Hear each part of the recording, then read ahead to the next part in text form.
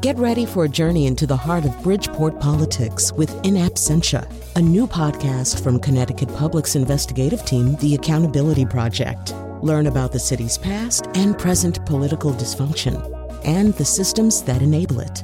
Tune in wherever you get your podcasts. Funding provided by Francisco L. Borges and the Melville Charitable Trust.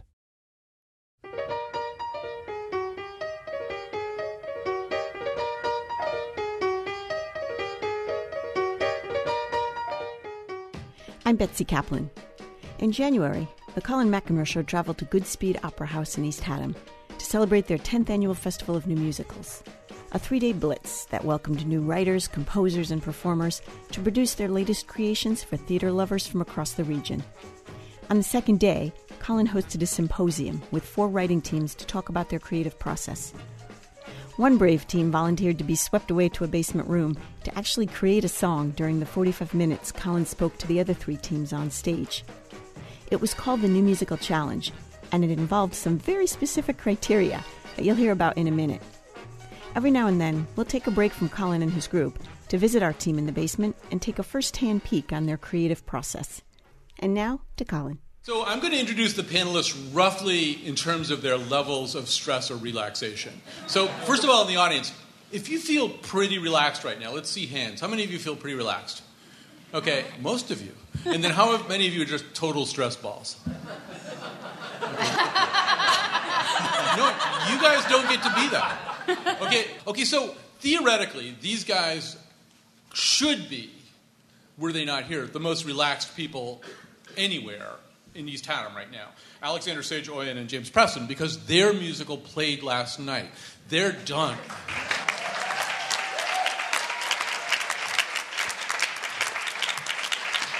I mean, they're not done in show business, but the Outlaws was so much fun last night. And so they're totally relaxed, and we thought, how could we make them be more stressed out?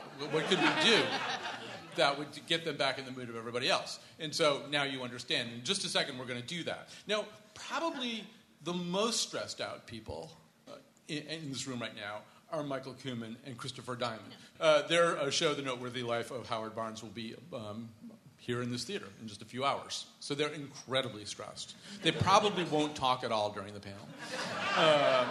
Down the road from them, Sam Carter and Derek Greger. They're currently in residence at Goodspeed, working on their new musical, Island Song. They're like medium stressed, and then not at all stressed are Marcy Heisler and Zena Goldrich at Goodspeed. They've been writers in residence. You know them already from previous festival cabarets. They wrote the music and lyrics to Julie Andrews' The Great American Massacre at the Norma Terrace Theater.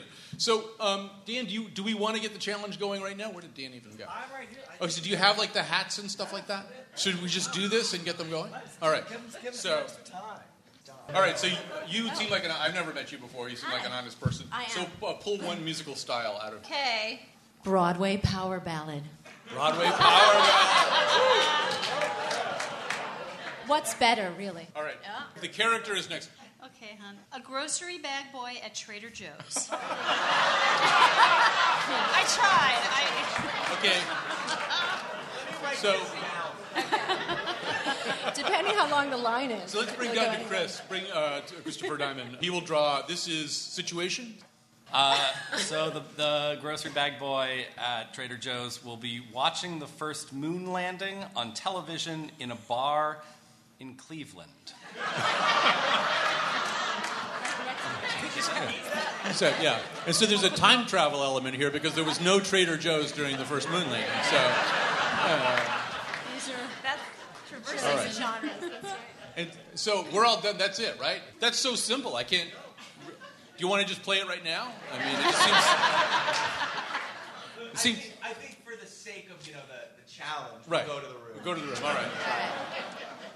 It just seems very intuitive. All right, so you can go. You're dismissed, I guess. I mean, Thanks. yeah.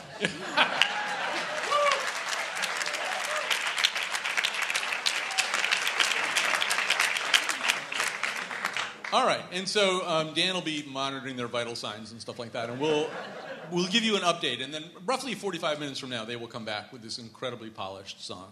All right, so we're going to talk a little bit about the creative process here, and about how these people do this amazing thing that they do, this amazing and to our eyes, I think, very difficult thing that they do. So I wanted to tell you guys a story and have you react to it. It's a story about sort of a creative moment. So I don't even know whether the story is true or not, but it gets told that Richard Rodgers didn't want to write Oklahoma. He was not interested in it.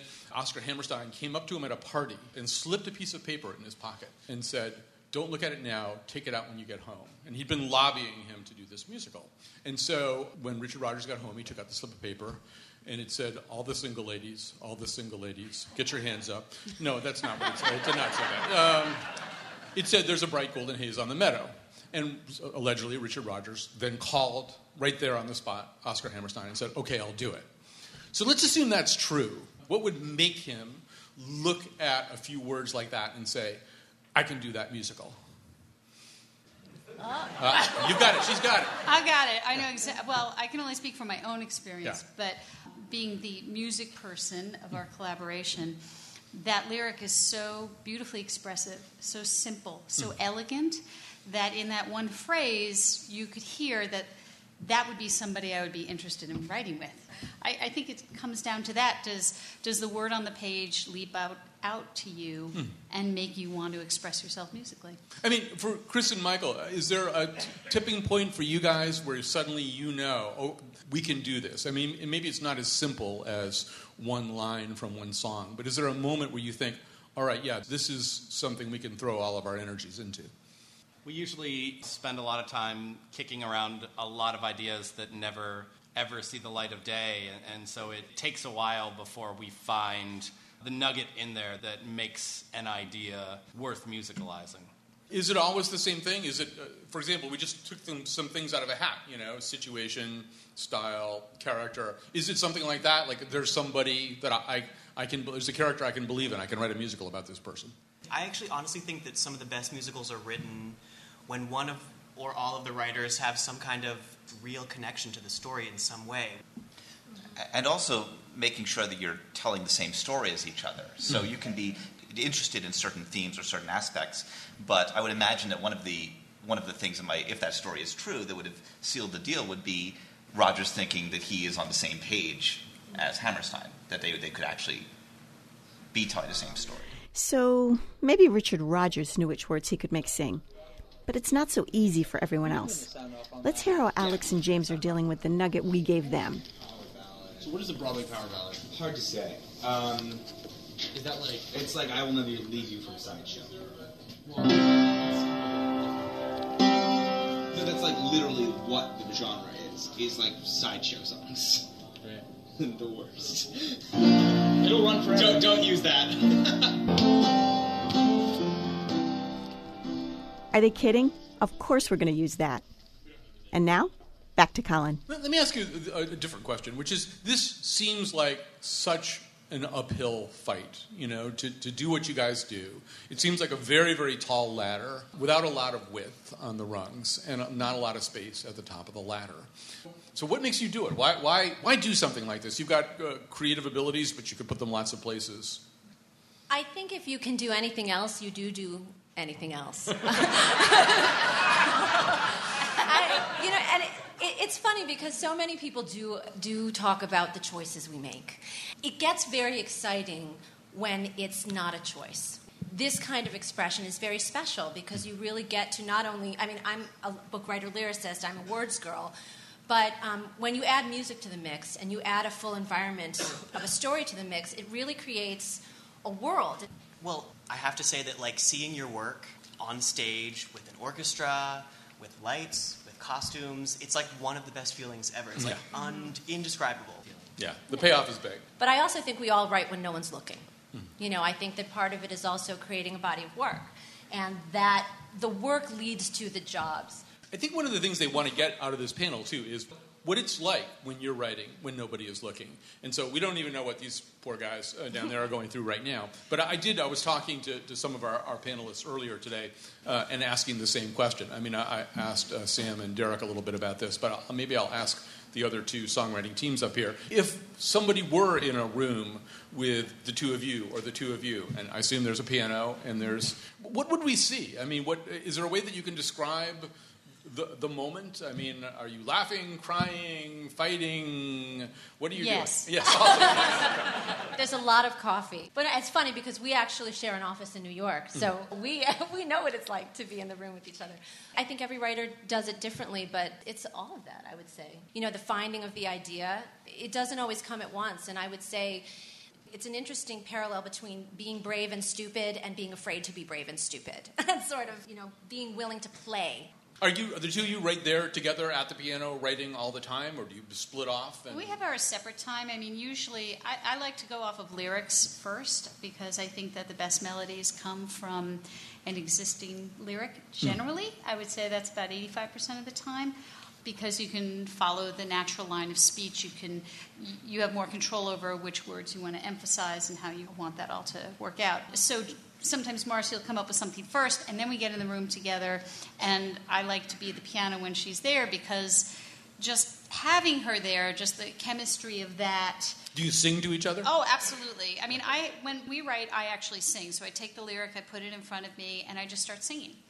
And she says, you don't need a verse 2. Yeah, and then I go, I don't need those lines there, whatever. My favorite thing is actually when we sort of hit a wall on something, it's not working, and then we just noodle around on something, and Marcy says something, and we start here, and we end up like totally in a different place. And those are usually the best songs because they're so organic from what we do to get. It's such a product of both of our brains together at the same time, and that's when it's the most creative, I think. So, Michael and Christopher, assuming that you could ever get any work done with all the noise coming from them, it's tough.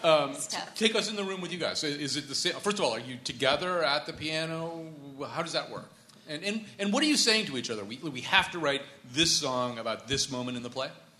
I think most of what we're saying to each other is not appropriate to be repeated in the public sphere. But it's a lot of, we like to be together a lot of times early in the process of finding a song so that we're on the same page, we're telling the same story, and we've identified the song as the same dramatic beat before we really dive into actually writing it. So we like to start with the book and find a moment that we think needs to be a song, and we kind of hash out together what the song's going to do in terms of its dramatic movement and potentially what the hook of the song is. And then really depending on which of us has the stronger impulse for what that is, we'll oftentimes go and work apart for a while and then come back. So it becomes very collaborative, a lot of together and then apart and then back together and ad nauseum until the song is completed. Right.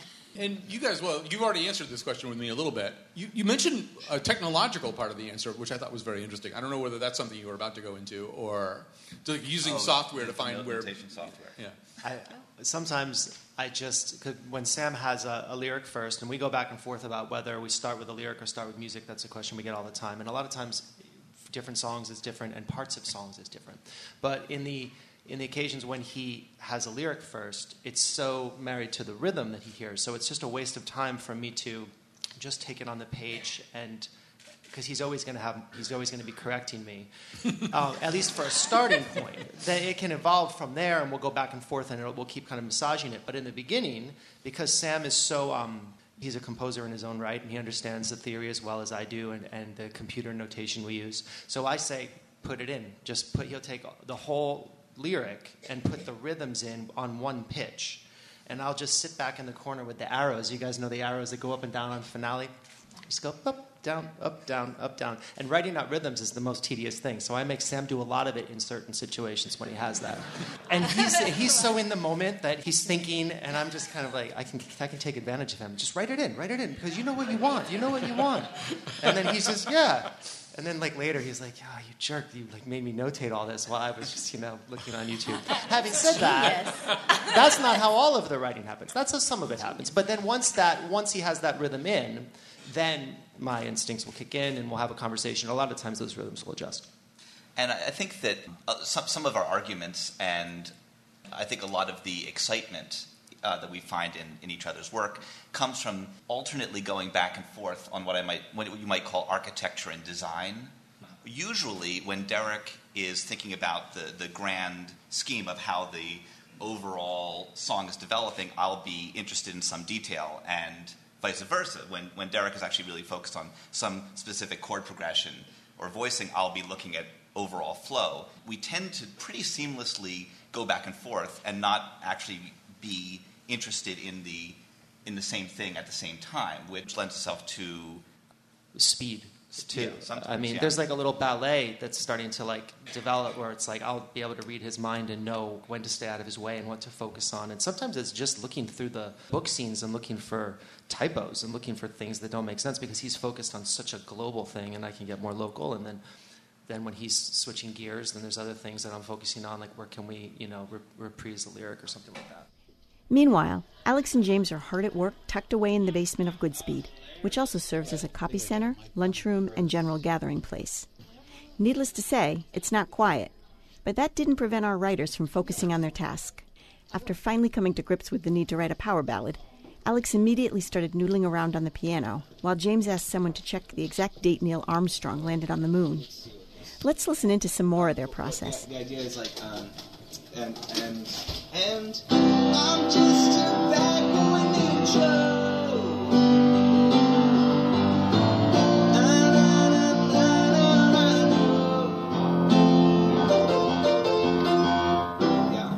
Yeah. We just gotta get very quickly to the Joe. Yeah. Because that's what's being expected, so we can't really move forward. And then I think that it's in the bridge, really, that it's like you start to build on the pun of like trading. Like if I could trade in my life. I'm just a trader named Joe. Yeah. Well, because it's got to start with I'm just a bad boy named Joe, for sure. But then I think if you can kind of evolve it into trade in my life. So wait, I think I have it. Just give me a sec. There you go. And the steps he's taking now feel like giant leaps to me. Because I'm just a man stuck in his mediocrity. That's it. I'm just a backward angel. Where life will take me, I don't know. But I gotta go and find it down, whatever it is. I'm calling instead of falling. This is a real secret to songwriting right here. What's the source? Rhymezone.com. Yes. It's the best one. You mean all we need is a thesaurus to write a good song? You're listening to a conversation taped in January at the Goodspeed Opera House in East Haddam. As part of the 10th Annual Festival of New Musicals, Colin interviewed 4 incredibly talented writing teams about their creative process. I'm Betsy Kaplan. We'll be right back after a short break that'll give me time to go find a thesaurus.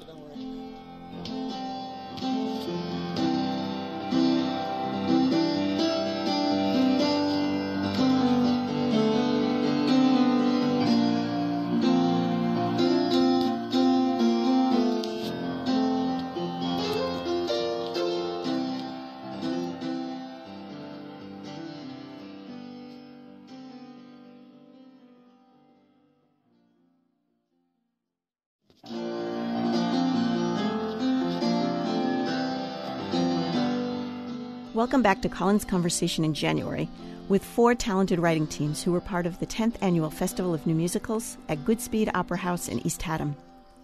Joining Colin on stage are Marcy Heisler and Zena Goldrich, Sam Corner and Derek Greger, Michael Kuhlman and Chris Diamond, and Alexander Sage Oyen and James Presson, who are currently in the basement taking the New Musical Challenge.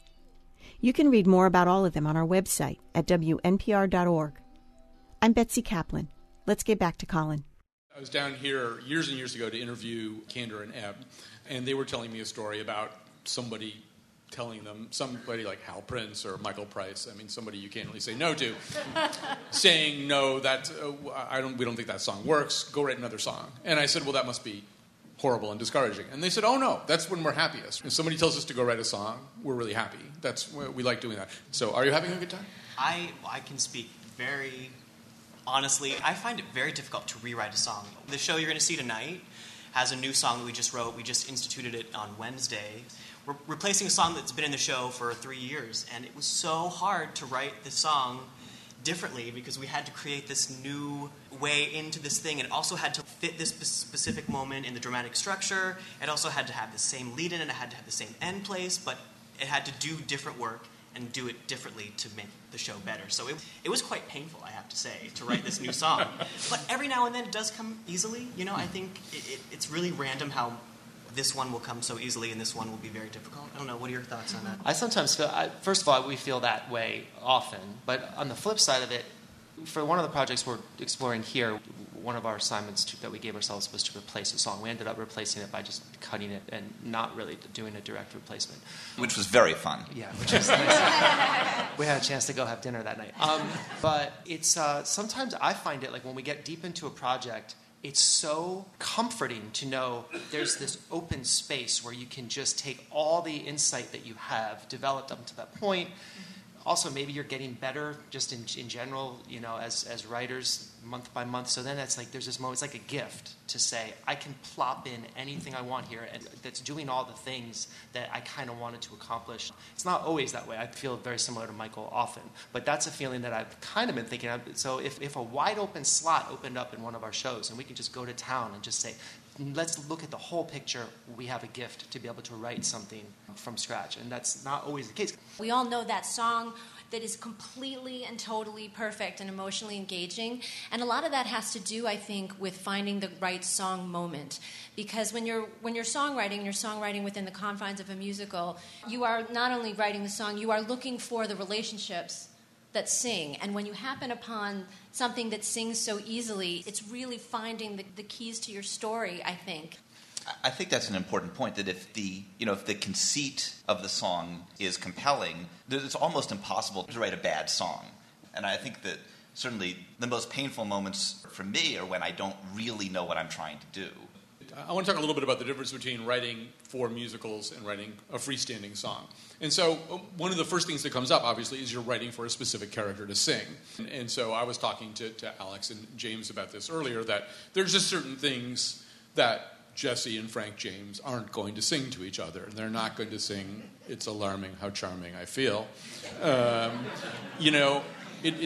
might be a different musical. Yeah, that's right. It might be a great rhyme. It might be a great, there's a million wonderful word combinations that Alex might come up with, but they just can't come out of the mouths of the James brothers. And so can you guys talk a little bit about that, about sort of what particular challenges come out of that?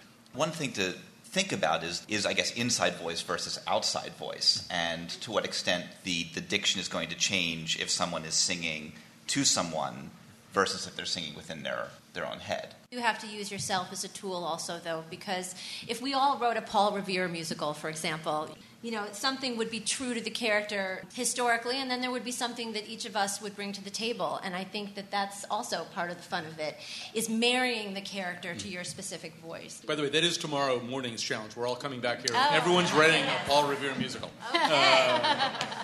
Well, you guys have done exercises. Weren't you telling me about something that involved, like, the subway? The A-Train musical. The A-Train musical. Explain what that was. We did, we were part of something called the A-Train musicals. And in New York, there's the famous You Must Take the A-Train. And the challenge was to basically put together a 10-minute musical in 24 hours. And the writer's portion of this started at Far Rockaway, which is the end of the line. And you picked out headshots of actors. So you had your people who you were writing for, and you had the length of the train ride all the way uptown. To write the play. To write your 10-minute musical. Well, the play, and then they met the composers, and the composers had the other way to musicalize. I just remember being very stressed because I do remember kind of hanging out on the A-Train with this huge keyboard, and we're sitting there literally just kind of, people are looking, it's a very New York thing. Did anyone give you money? Did anyone give you change? No, but they're all like fascinated, like, what on earth is going on here? You're like, am I in your musical? Like, they really, the passengers really sort of loved it, I think. They were good supportive. And at the end of the ride, we gave our stuff to the actors, and they were rehearsed over the next morning, and then less than 24 hours later, we had a 10-minute musical. And you said you thought actually that was a good exercise, too. Sure. Right? Yeah. Keeps your pencil sharp. I mean, you're not really allowed to edit that much. You really have to just kind of let it flow and not get too, don't polish too much. Sam, what were you going to say? I was just going to say a C-Train musical could have been 15 minutes. That's right. Finding a character's voice can be hard, especially when you have to follow strict parameters like our writers downstairs. But maybe a little easier when you're under the crunch of time. Whether writers have an hour on Brooklyn's A-Train or 45 minutes in the basement of Goodspeed, it's sometimes best to just let it flow. Right? People pay too high a price There you go. People pay too high a price. Oh, wait. This is actually... Wait. Their rice. No. That would be great. People pay too high a price for their chicken, beans, and rice. It's too big a sacrifice. We know that's true. That's right. Just let me, I'll spitball when I get up there. Just, let me go. Okay. Off my leash. Uh-oh. Alex is off his leash, and they have only 25 minutes left to finish their creation. That's okay. We've been hearing from our writers that running free is good for their creativity. But there's also some mundane stuff that needs to be figured out, like how the bridge fits with the chorus, how to find the best name for a song, and where to place each individual element. Meanwhile, Colin's upstairs talking to the panel about how theater music is different than pop music.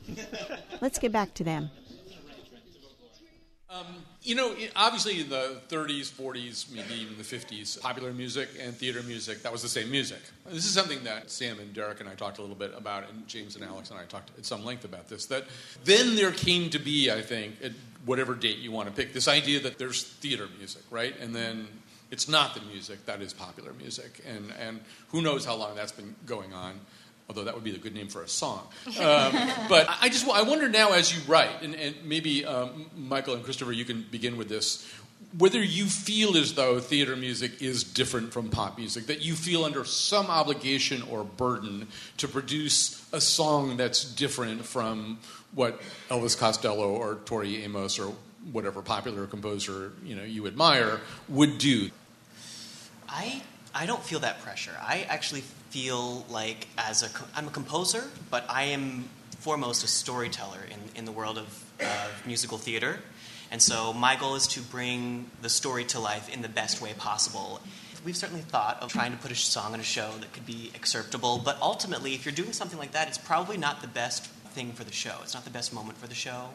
Something that came up in my head while you were speaking is that I feel like, even though I don't necessarily write with that kind of contemporary sound, I have grown up with that music, so there's a certain contemporariness, I think, about probably everything that we write. You were in the kitchen of our house and Matchbox 20 was playing, and I heard 3 a.m. Was that you? You put that on? It's nice. I like that. Can I add on to that? Yeah, anybody can. Yeah. I feel similarly to Michael. I don't feel pressure to do that. And I'm kind of bummed out about some of the pressure that new musical theater writers put on themselves to try and sound like what's on the radio, and they often fail at it. I think it's nice to just write what serves the show. Having said that, what serves one of our new shows is exactly that. So it's kind of like I'm having my cake and eating it too. I get a chance to, sonically, I'm really exploring what some music that I've grown up with sounds like. But then in terms of how do you construct songs for the musical, how do you construct the overall score, that's where those principles about what makes a great score or a functioning score come into play. It's not just a whole bunch of pop songs, but in terms of there's a lot of electronics. My guitar player that I work with back in New York, we spend hours just talking about his tone, his sounds, his pedals, trying to create a sound that is very, very specific. But how it functions as a score, there's a lot of big, lush vocal arrangements. There's going to be a lot of strings. There's going to be, what I like to do is try and have the score function as its own character. I really like Sondheim for that reason. And we're always going to keep that principle in play, or try to. But stylistically, I'm really going in that pop direction, or I don't even know what to call it, but it's something that's all these bands that I love over the last 20 years. I was just going to say that I also do not feel the pressure, because I just think they're completely different, and the pop world has sort of moved into a territory now where it's really mostly production, and they seem more interested in the actual technical production of that rather than the actual songwriting. But the most important thing that I can take away from what really made pop songs popular really is melody and a hook. Mm-hmm. So my job as a composer is to not only convey character and move the story along in a music way, but really it has to land and you have to kind of feel that song. So that aspect of it is actually very closely related to a pop song. I mean, I think when you have the young girl audience for Wicked learning those songs the way they would learn any pop song on the radio, I mean, right. You kind of have your answer there. You're listening to a conversation taped in January at the Goodspeed Opera House in East Haddam. As part of the 10th Annual Festival of New Musicals, Colin interviewed 4 up-and-coming writing teams. I'm Betsy Kaplan. We'll hear more, including our rogue Whole Foods moon landing musical, after this break.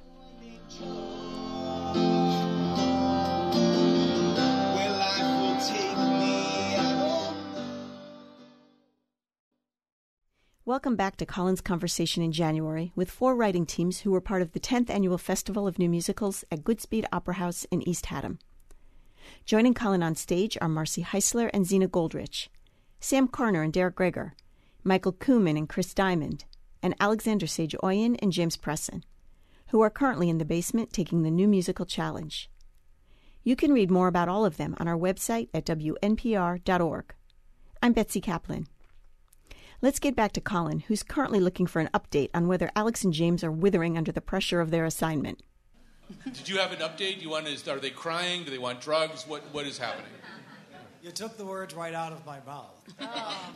They are in complete disarray. We're in disarray. And those are their words. We quit musical theater. Yeah, but we'll be done in about 15. And that this is normal for us. This is quite normal. This is every song. That's amazing. So great. I want to go back in the songwriting room with all of you, and also just ask about what Harold Bloom calls the anxiety of influence. All of you grew up, presumably, loving musical theater, having your own idolatries, and so are there moments where you think, oh, that I just wrote something that sounds too much like? I do that all the time. Yeah. I'm like, there's a fine line between, is that something that already exists, or is that just something that feels so right to me that it feels like it already exists? And that's really frustrating because you're like, oh God, did I do anything?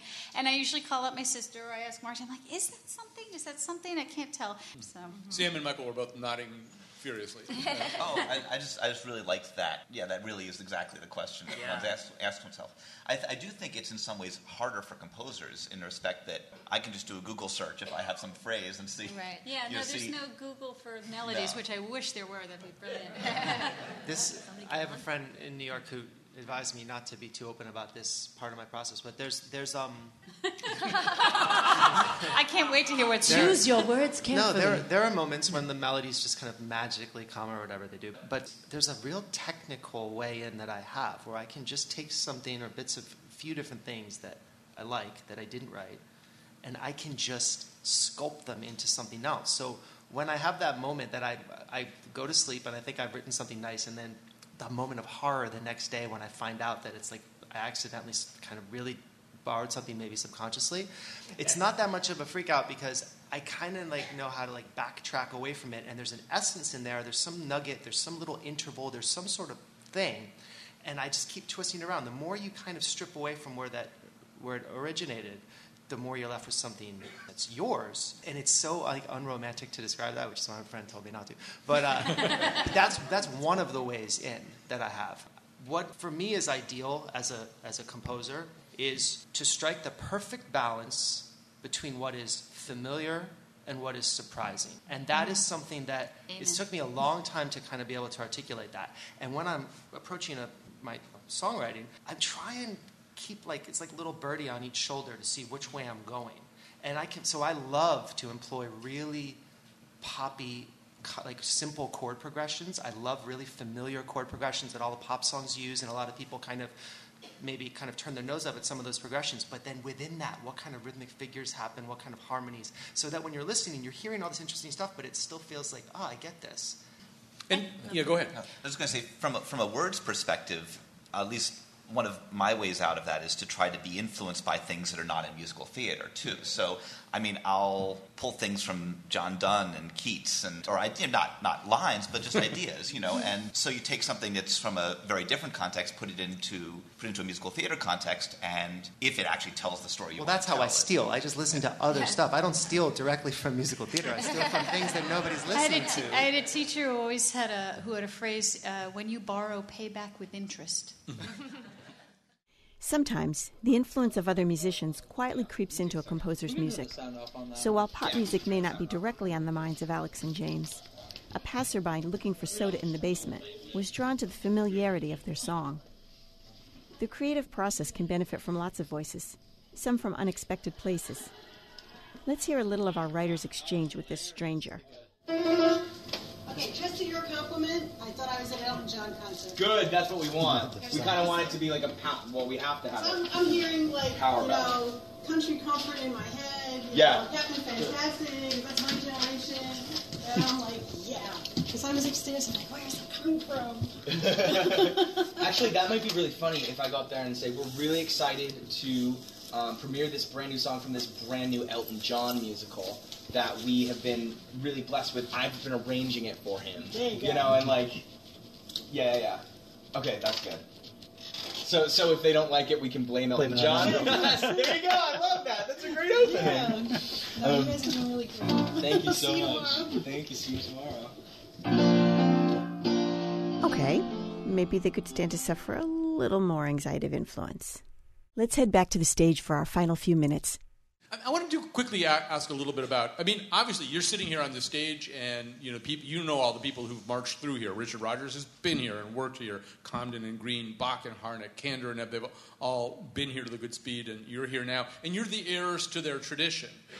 I'm wondering, I know it's a little daunting, but you are. You are the heirs to their tradition. But I'm also wondering, do you feel like you have the same job that they had, or is the job different now? In other words, do you wind up working in different ways in different places? And obviously part of the problem is at the very top of the ladder, there's Broadway, which is eaten up with 4 or 5 Disney musicals, and just not a lot of space for you guys. Do you feel like you have the same career as Comden and Green, or do you feel as though it just turned into a different kind of a career? One thing that's really exciting, I mean, Sam and I are, we're working towards having, we'd love to have a Broadway musical, we'd love to have like a movie musical, we'd love to have all those things, and hopefully those things will be in the cards for us. But fundamentally, we want our work to be heard. We want to experience that.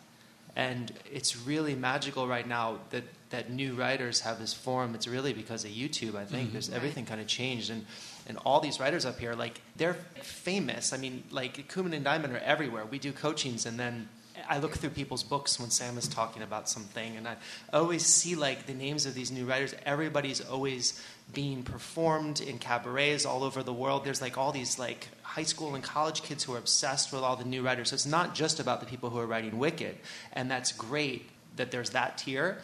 But when there's that huge barrier to getting a Broadway show and the $14 million and all that, the fact that at any given night, I mean, I would bet that you guys have a song happening somewhere tonight other than all the songs in your show here, that some cabaret, they're doing it, and definitely for you guys too, like somewhere in the world. It's almost like you have a career, a legitimate career, because there's an existence, you're making a little bit of money, and people are doing your stuff regularly. And that was a game changer, I think, for our industry, is that just because of YouTube and because of people being able to have access to the new writers.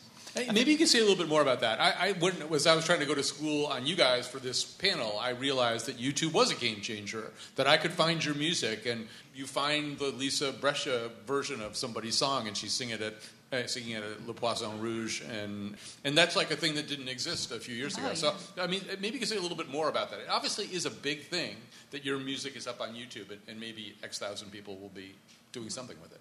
I mean, it's a huge thing. We like to spend a lot of time kind of shaking our fists at the economics of Broadway and how difficult it is nowadays, and lament, for the good old days when the industry was simpler, or different at least. And it's easy to lose sight of the fact that we have a number of tools at our disposal that weren't around 15, 20 years ago. I mean, we've had a number of great opportunities that have come up, including this one right here, that basically came about because we were able to get our work out there and find an audience in a way that wasn't possible when I was in high school.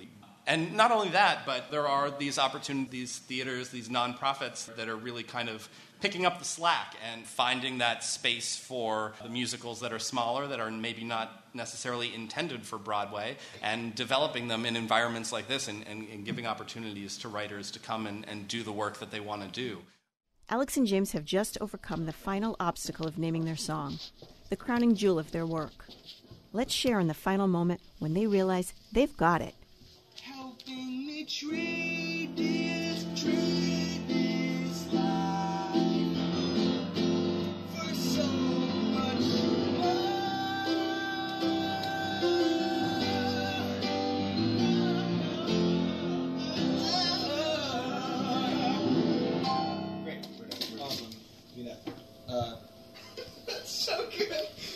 Joe is inspired. On that note.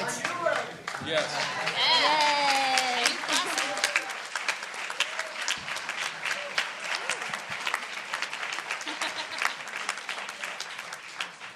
We did come up with one change just based on our conversation. If you could work in the phrase "one if by land, two if by sea" into Paul the Revere. song, that would be really helpful. A little late for that. Do you want us to just do it? To just set I want it up? you to do whatever you feel. I think, yeah, just hit it. Great. Okay, hit us with it. This is a song from a musical that we've been working on with Elton John. I'm writing the lyrics, James is writing the book, Elton, our good friend, is writing the music. And the show is called The Constant Grocer. And it's a very serious show. It's really like a think piece. Yeah. American It's like a memory economics. show. Yeah. And just the struggle that we all face. Mm-hmm. Elton's really into it. Anyway, Yeah, he just we called he just him. texted good luck. Yeah. We called him and asked him, and he said it would be okay if we played a song. So this is Act 1, Scene 2, and it's our character, our protagonist's I Want song. So the song is called So Much More.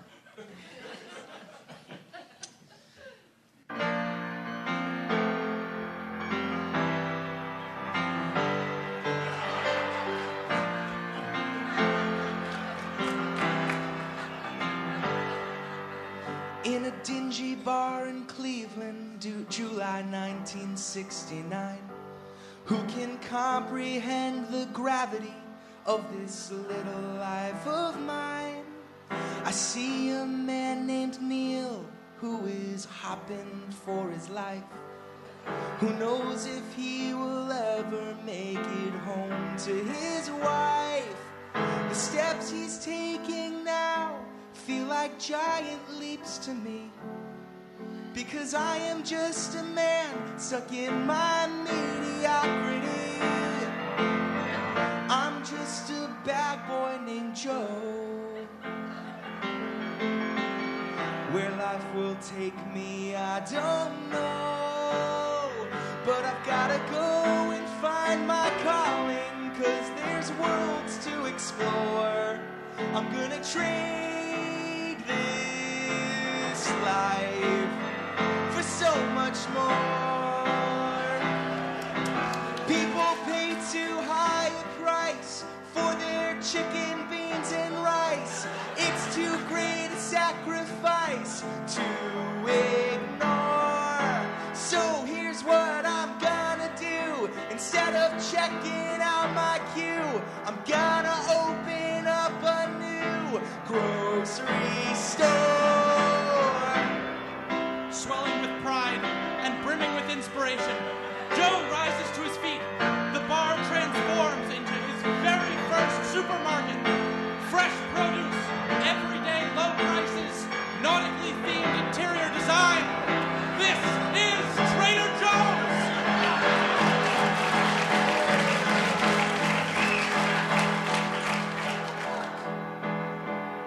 I'm just a trader named Joe.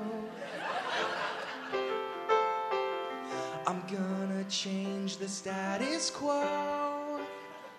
And it's like, whoa, thank you, Neil Armstrong, for opening this door, helping me to trade this life for so much more.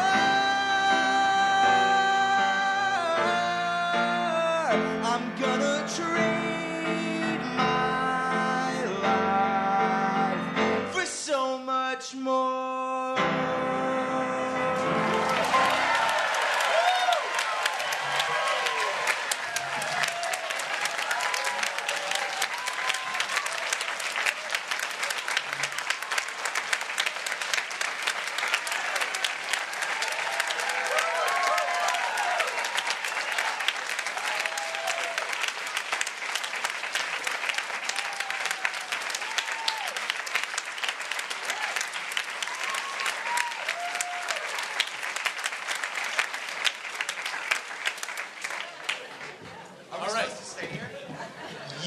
should stay. There's a mic there, right? Yeah, stay where there's a mic. That's my advice.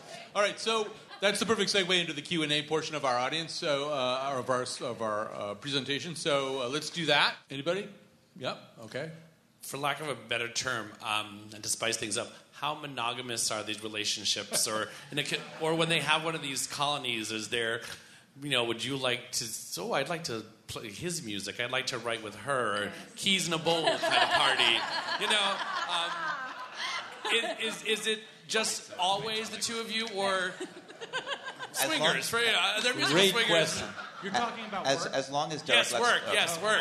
Music. Yes, work. As long as Derek lets me watch. Bob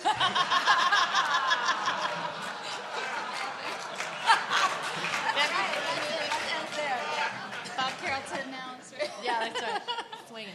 Well, I can speak for Marcy. Marcy and I have been writing for 21 years. 21 years, yeah. which is fairly monogamous as it goes in this business. Yeah.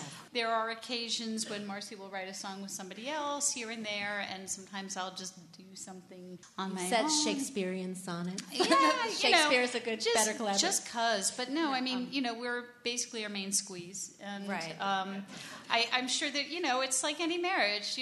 You're always curious about other people and such, but.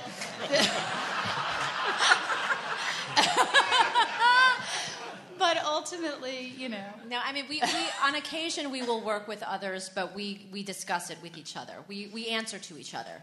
Yeah, we're kind of the same way, we have an open marriage, as it were.